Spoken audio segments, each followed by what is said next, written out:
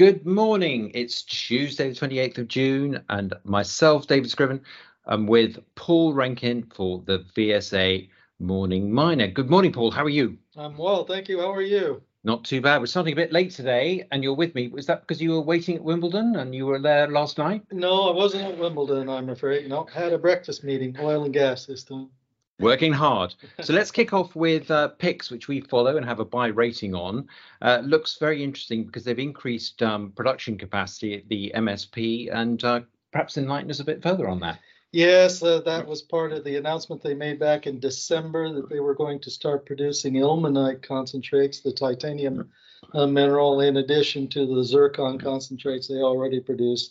They put that equipment in as part of their expansion process, and the press release put out is that they are, in fact, now producing those concentrates.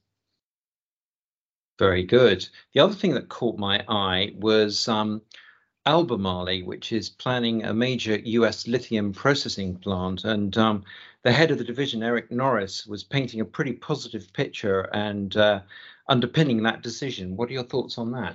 Well, that was interesting that they have selected or will select a site in the United States, as yet unconfirmed where that will be, in order to produce up to 100,000 tons annually of processed lithium. Doesn't say yet whether the plant will produce hydroxide or what the chemical will be as the precursor coming in. But they do plan to put it somewhere near rail and port capacity. And just pointing out, too, that this would be equivalent to essentially all of the production that they have, that they can currently supply a plant at the moment. So definitely a big expansion. It's part of their program in order to increase their annual production capacity fivefold out to 500,000 tons annually by 2030. Just to point out, too, that 100,000 tons of capacity, that is equivalent to what is the Tees Valley project here in the UK is intending to ultimately have as a capacity as well, Tees Valley being a VSA client as well. Yeah, so pretty bullish bet on America's all-electric future, I'd say. So, but very encouraging. So then in other news, there was BHP. There was a presentation, social value. Yes, that's right. It's an update on their social value framework given today, and it's a principles-based document, much like what you see in the UN Sustainability Goals. They have selected 6 social value pillars specifically to concentrate their company on, one being decarbonization, another the environment, another indigenous peoples partnerships, workforce, communities, and supply chains.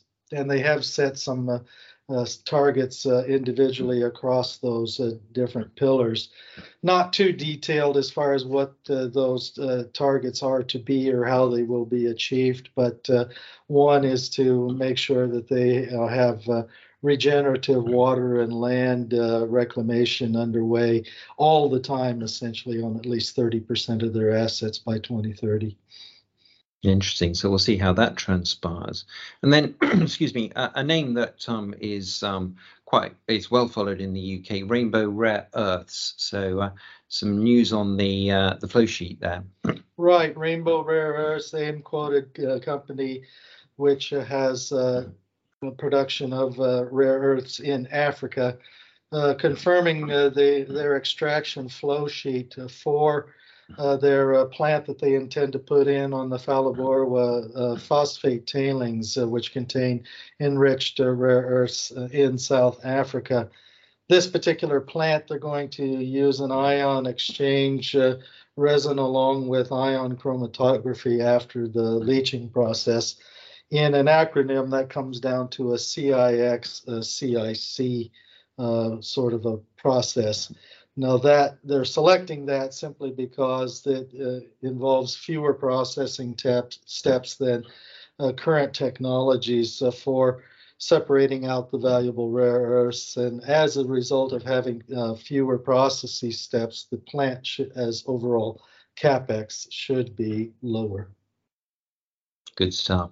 Well, perhaps unless there's anything else you'd like to add to the mix, we might wrap it up here because we're sort of just over our allotted time slot, sir. I did see on the wires just out here that the Casino Copper project from Western TSX listed Western Copper has posted their feasibility study on that Yukon copper project that's been known for a couple of decades.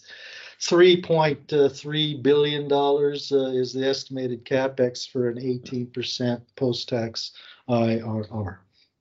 Very good, sir. Perhaps we'll draw it to a close. And many thanks for your insights. Very good. See you later.